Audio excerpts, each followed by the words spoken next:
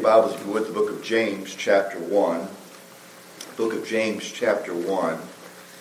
And we're going to be looking at the next section of Scripture in the book of James.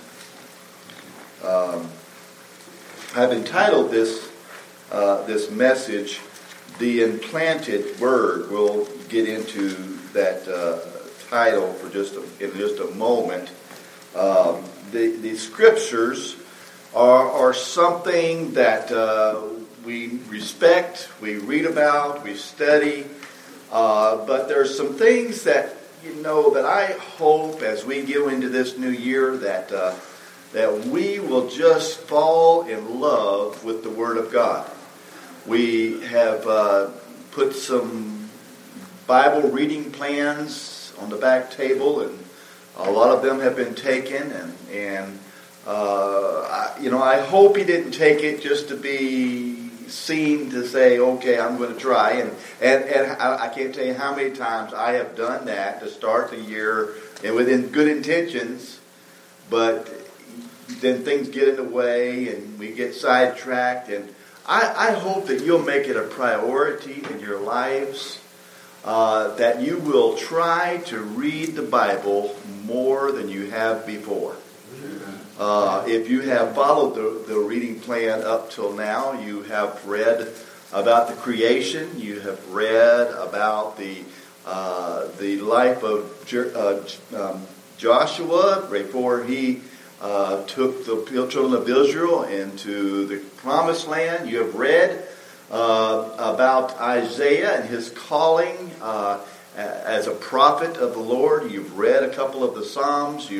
You've read the genealogy of Jesus through the lineage of Joseph, and you've read in some of the epistles. Every day you get a different area of the Bible that you will read from, and it's helping you to get a better understanding and get that background. And we're going to talk about the word, the implanted Word of God tonight as we look at the book of James. James chapter 1, we're going to read starting in verse number 21. Stand with me if you can. James chapter 1, verses 21 through 25. The Bible says, "Wherefore lay apart all filthiness and superfluity of naughtiness, and receive with meekness the engrafted word, which is able to save your souls. But be ye doers of the word, and not hearers only, deceiving your own selves. For if a hearer of the word be not a doer, he is likened to a man beholding his natural face in a glass. For he beholdeth himself, and goeth his way, and straightway forgetteth what manner of man he was.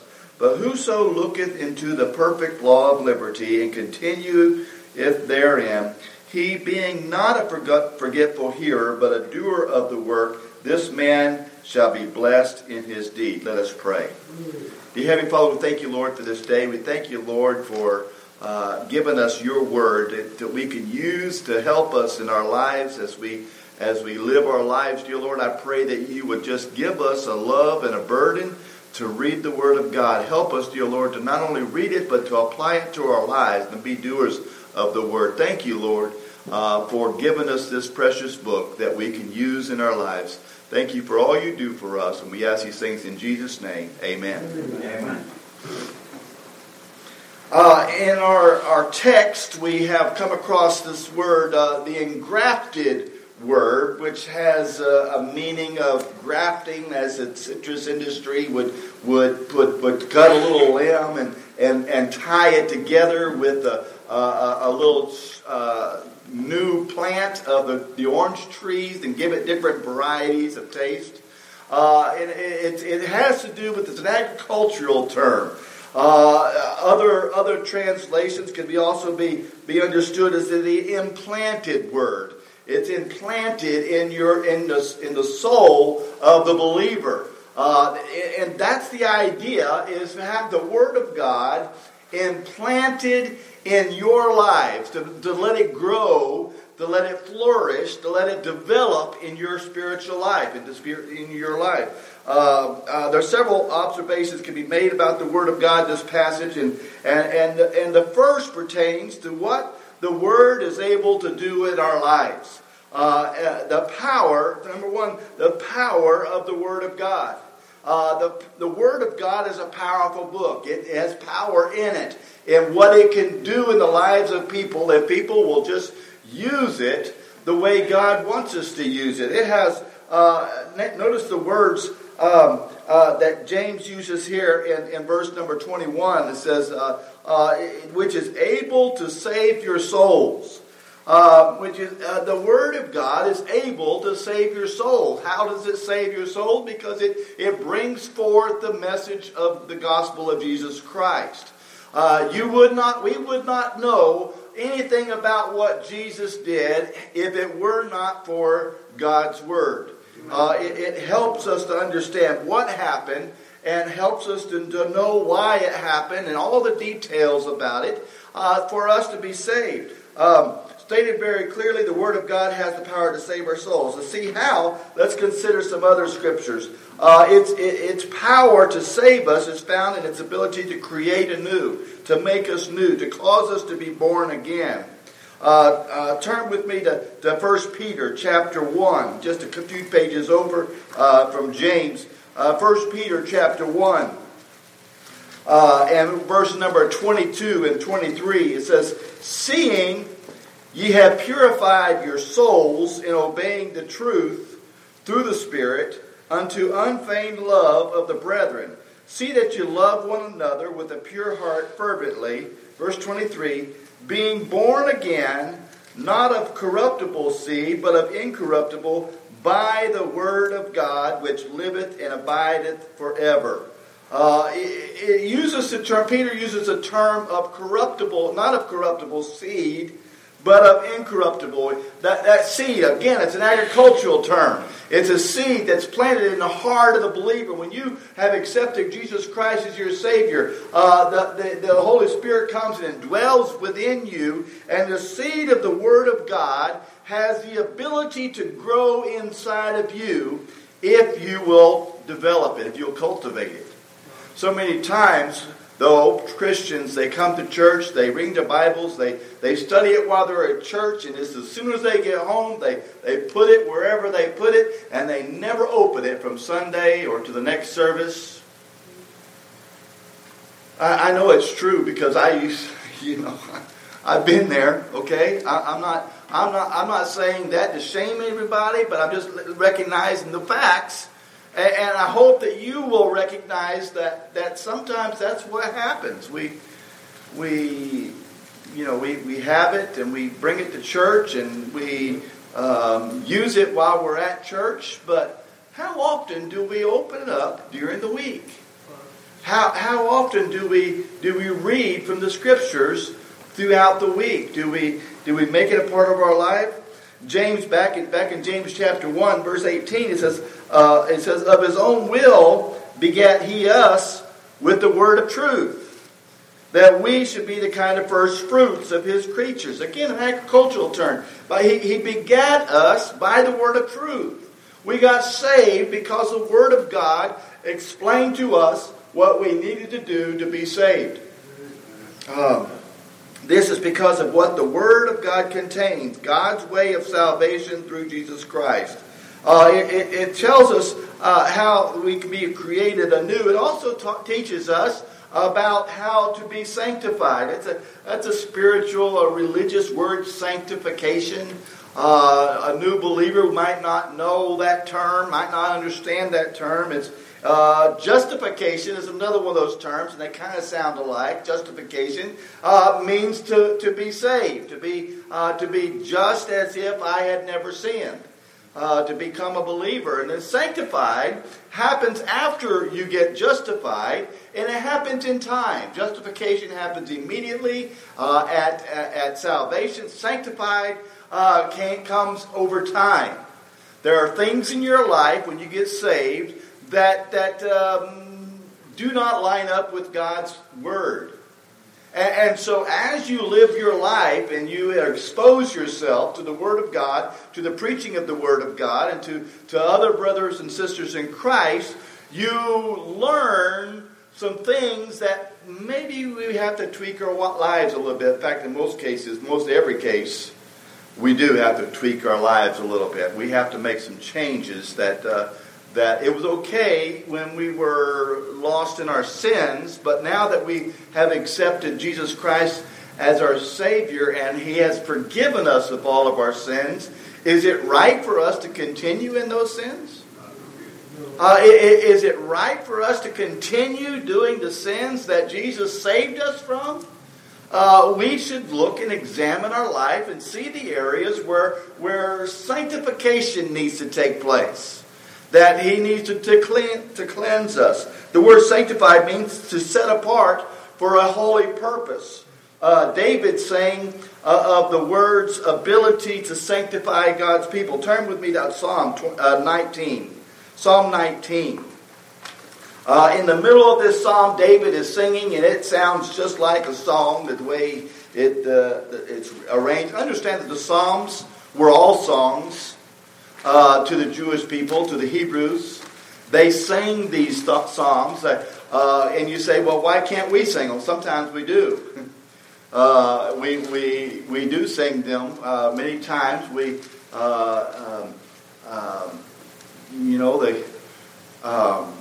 The kids sang, was it Give Thanks tonight? As the deer. As the deer, okay. Maybe it's another time we sang Give Thanks. Have we sung that? As a praise hymn. Okay. Give Thanks is a song that we sing, and it's taken from the Scriptures. But in Psalm 19, verses 7 through 9, it says, the law of the Lord is perfect, converting the soul.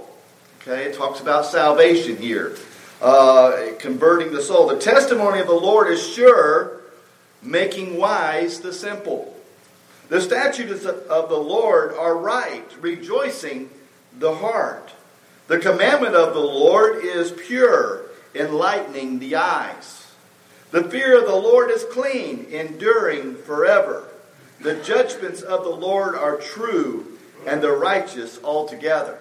The law of the Lord is perfect, converting the soul. God's Word helps us to understand how that we should be saved and helps purify our lives. To make us, to set us apart for the work that God has called us to do. In His prayer, Jesus spoke of the sanctifying influence of God's Word over in John chapter 17. John 17, verses 15 through 17, Jesus is praying to His Heavenly Father. And John 17, if you ever really want to know what the Lord's Prayer is, it's not, Our Father which art in heaven, hallowed be thy name. That's not the Lord's Prayer. That's a model prayer. If you really want to know what the Lord's Prayer is, read John 17. That's the prayer that Jesus prayed. But down in verse number 15 of John 17, it says, I pray not that thou shouldest take them out of the world, talking about those who have come to Christ. He says, I'm not asking for you to take them out of the world. Sometimes we wish that to be the best way for us, you know. We don't have to deal with the sin issue if He would just take us out of the world. You know, we could just be worshiping the Lord in perfection in our lives and a glorious time. But Jesus is not asking for that. He says, I pray not that thou shouldst take them out of the world, but that thou shouldest keep them from the evil.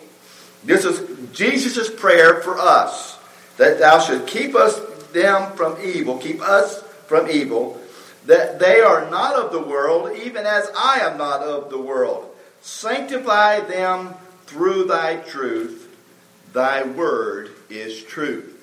Sanctify the Lord, sanctify us through thy truth, through God's truth, through the Word of God, through the Word of truth. That's what the Word of God is used for, to sanctify us, to set us apart, to enable us to be what He wants us to be. You will never be all that God wants you to be until you get in the Word of God and start applying it to your lives.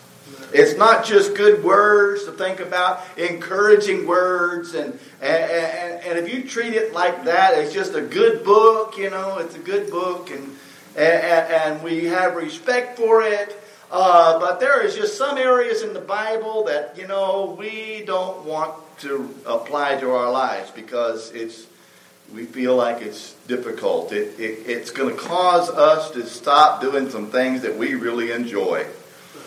In other words, it's going to stop us from sinning. And we enjoy it. That's what usually keeps. I'll tell you what, you show me a person who is saved and backslidden, and I'll show you a person who's saved and not reading the Word of God. You just can't do both of you. You can't read the Word of God and drift off into sin. It can't be done.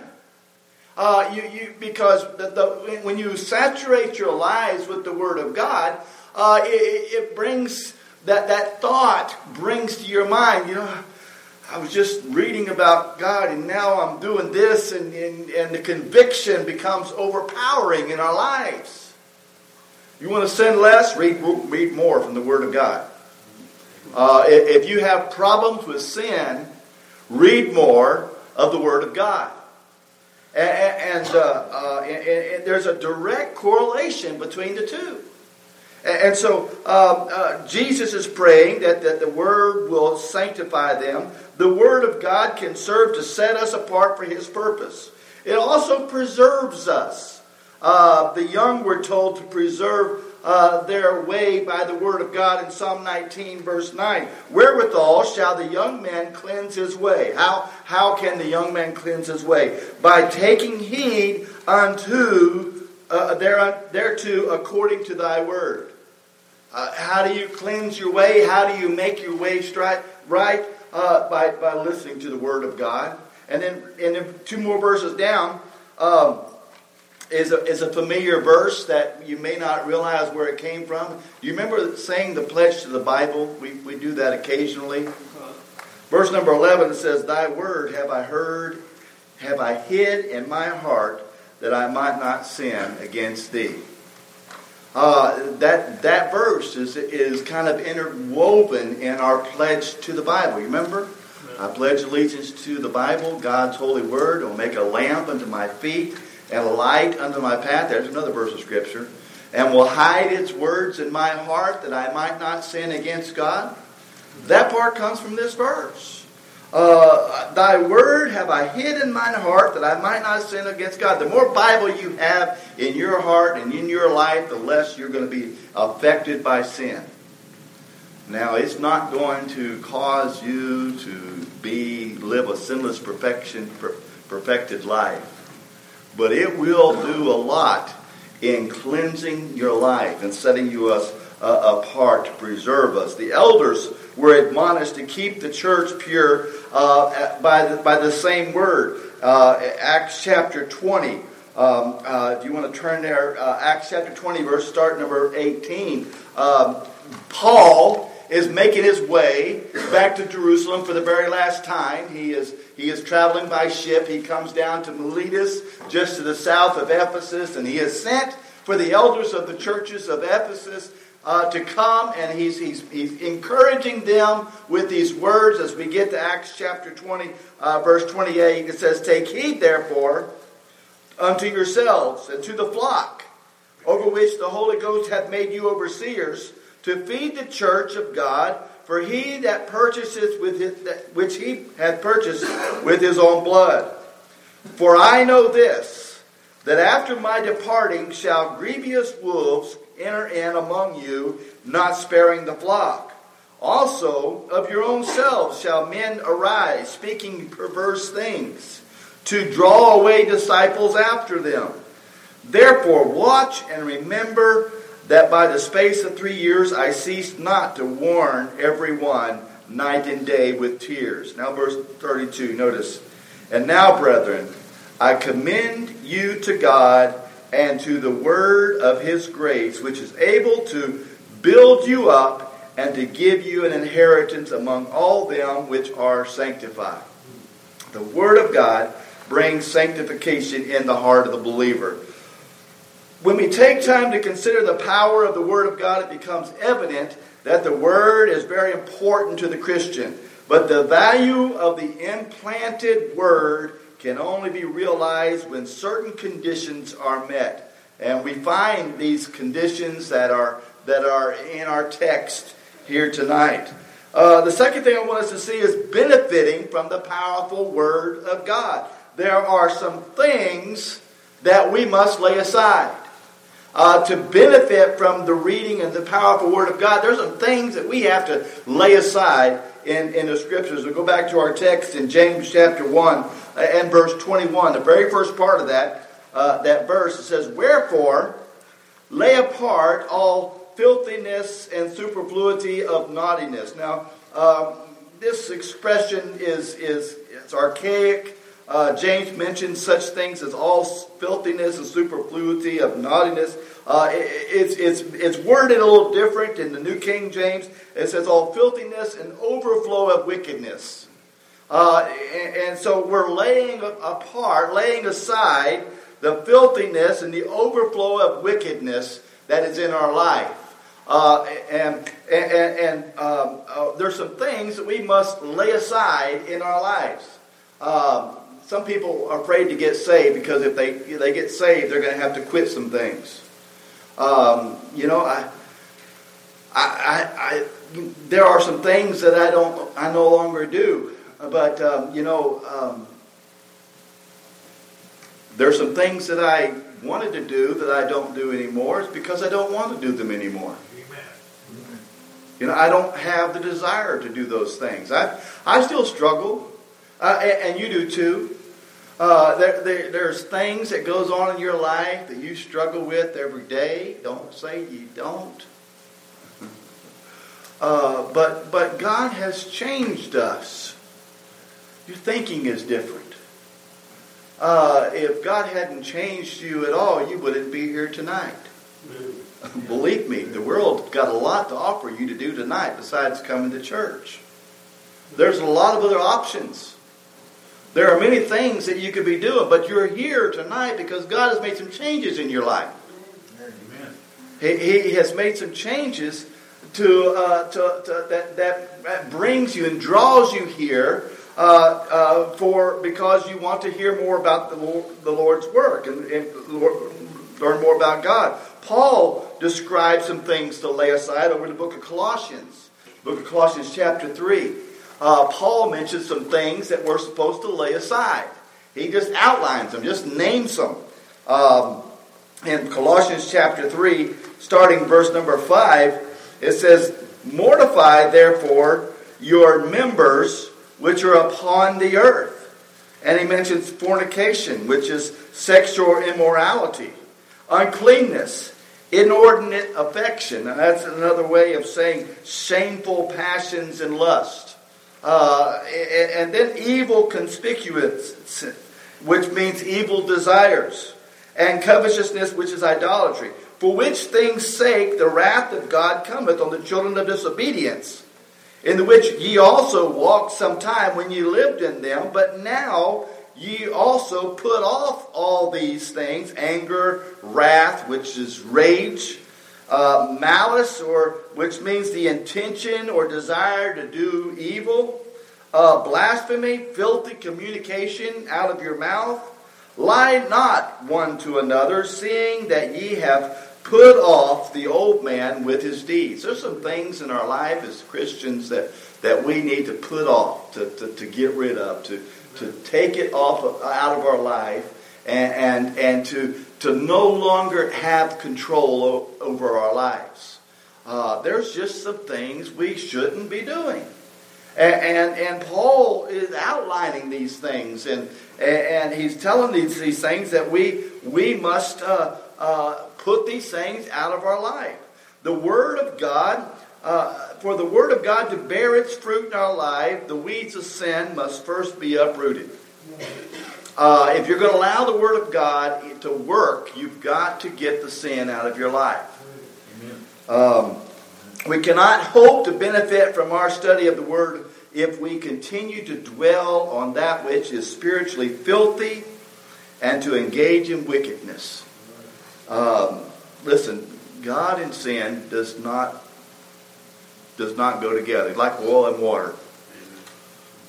You try to mix those together, and you're going to have a job. Listen, you can't. God's not going to mix with sin. He's not going to. Listen, when you have sin in your life, your prayers are not going to be answered. Your things that you desire, good things in your life, are not going to come to you. It holds you back in every aspect of your life. Well, how do we get that out? By reading the Word of God. To have the Word of God in us and to study it. Could this be why many of us do not get much out of our Bible study?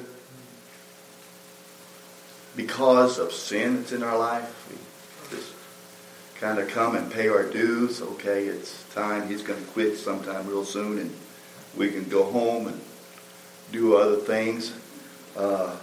Is that the way we approach church?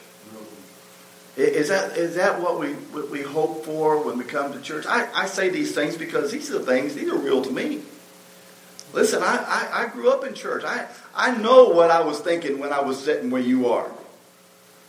And many times it wasn't what the preacher was speaking about. I understand that. I understand the things that go through your minds, and I understand that, and I hope to help you with that. We must have the proper attitude. Back to James chapter 20. Back to James 1:21, the last part.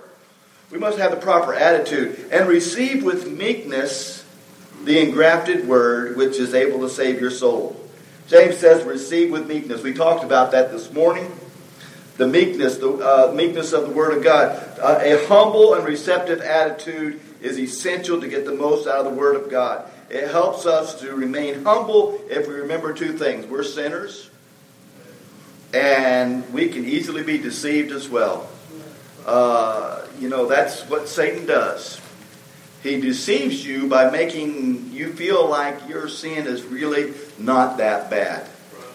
Isn't that what he told Eve? Didn't you hear that God said if you're going to have this date, you're going to surely die, and you're going to be. And he deceived her. He never really told a lie. She was going to know that, like God, good and evil when she took that apple, or not, wasn't an apple. Erase that. That fruit. That fruit. It wasn't an apple. Satan told her the truth. She was going to know good and evil when she took of that fruit. But she understood that to be something different. She only knew good up to that point. But the moment she sinned, she now understands evil. And so we can deceive ourselves. We can be easily deceived. We should study not to learn facts or not to win debates, but to learn God's truth to save ourselves and those around us. I had a friend years ago. He was a little older than me, and he's with the Lord now. I loved him, but he liked to argue. He liked to argue the Bible. It was just part of his DNA. He just loved to argue and wanted to try to trick me and saying something I didn't say. And he knew the Bible, but he used it as a tool to debate. And I'm not a debater. I don't get into that. I try to stand for the truth. And and some people come approach me and they have different ideas. I kind of smile at them and understand where they're coming from. And if they really want to know what I think about it, I'll tell them about it. But I'm just not a debater. Listen, learning the Bible facts is not good just for debating, but it's to learn God's truth to save ourselves and those around us. What does the Word of God do for us?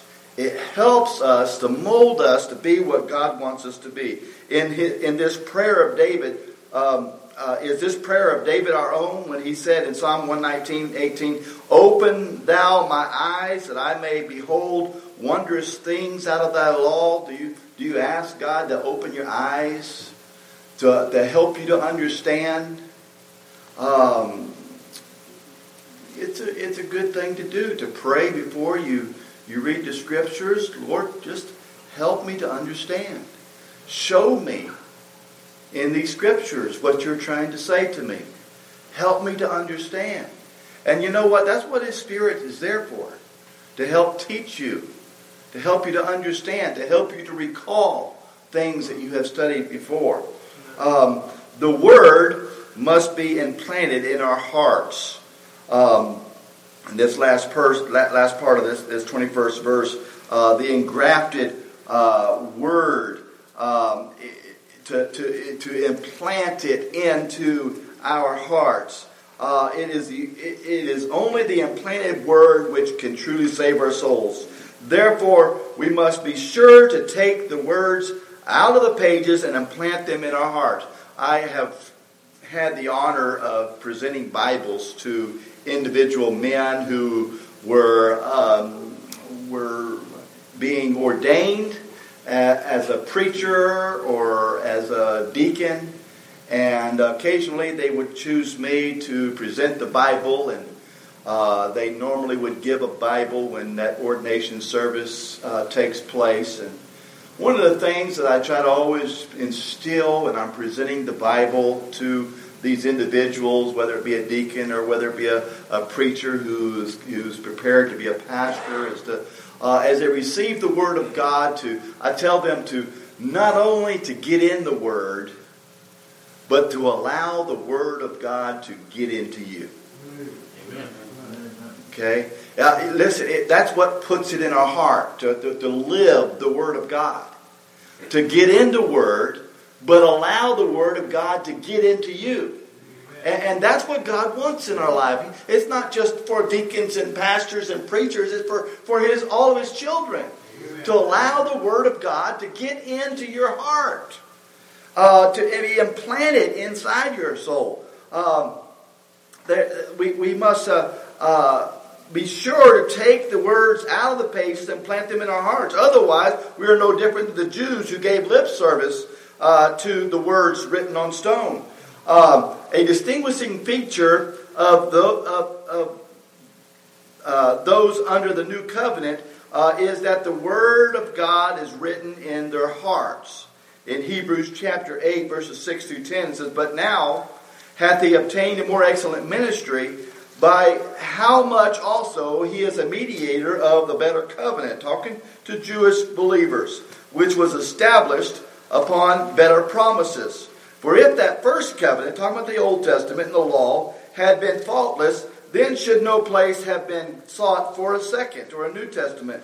"For finding fault with them, he saith, Behold, the days come, saith the Lord, when I will make a new covenant with the house of Israel and with the house of Judah, not according to the covenant that I have made with their fathers in the day when I took them out of the land, took them by the hand to lead them out of the land of Egypt, because they continued not in my covenant, and I regarded them not, saith the Lord." Notice verse number 10. "For this is the covenant that I will make with the house of Israel after those days, saith the Lord. I will put my laws into their mind and write them in their hearts. And I will be to them a God, and they shall be to me a people." God's desire is for His Word to be put into our mind and to be put into our hearts. Otherwise, we deceive ourselves, and usually only ourselves. God's not deceived. Satan's not deceived. And most likely, your family is not deceived. Your family knows you better than anyone. And, you can put on a certain face when we come to church in front of all of the believers of the church and everything. And when we live a different life at home, our family sees that something's not right. Notice the true blessedness of the word comes. In back to James chapter 1.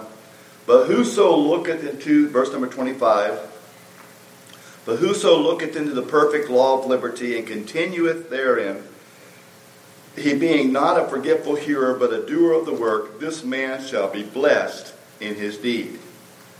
Not by looking into the perfect law of liberty alone, but by continuing in it and by being a doer of the work. Anybody can be a good hearer. You just sit quietly and look and listen. But that's not what James is trying to encourage us to do. Not be just a hearer, but to be a doer of the word. Have you studied math? At some time in your life, you have studied math. Some of you have. Some of you have forgotten some of it. Do you remember all the homework you used to have?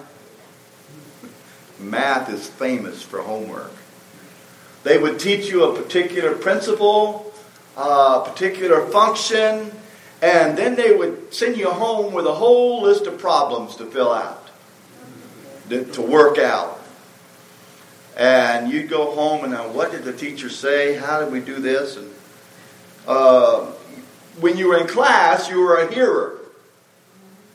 And when you went home, you became a doer. And why did you need to be a doer? So that you can remember and have it in your mind and to where you'll know what to do when the test comes around. Listen, God wants us to be a doer of the word, not just hearers. There's going to be a test one day. We're going to stand before God one day and He's going to open up the books. And then He's going to open up the book.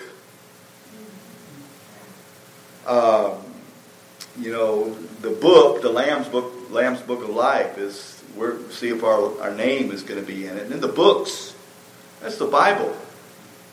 That's the Bible. Compare ourselves, how we lined up with the Word of God. This could be a test one day. I don't know how I'm going to do it, and that's a concern of my own. I hope we're concerned about that. How are we going to measure up at that point? How is our life going to be measured up when we're examined by the books? When our life is looked at through the books, the Bible. It's what the word Bible means, the books. The books. Continuing in it and being a doer of the work. Yes, it is not just reading the word that provides joy, peace, and happiness, but the actual application of the word in lives through faithful obedience. Notice that James calls the word of God the perfect law of liberty. This is because it has the power to create anew, to cause us to know we need to be saved, to sanctify us, and to preserve us. It provides true freedom and liberation from the guilt and dominion of sin. You need the Word of God. You need it more than you realize, because it enables us to overcome sin and to be used of God as He speaks to us. We pray because we want to speak to God. We read the Word of God because we want to hear from Him. Do you have any friends? I hope you do. Who's your best friend? I'll tell you who your best friend is. Your best friend is the one you speak to the most often. That's your best friend. You spend more time talking with them and listening to them. Don't you want God to be your best friend?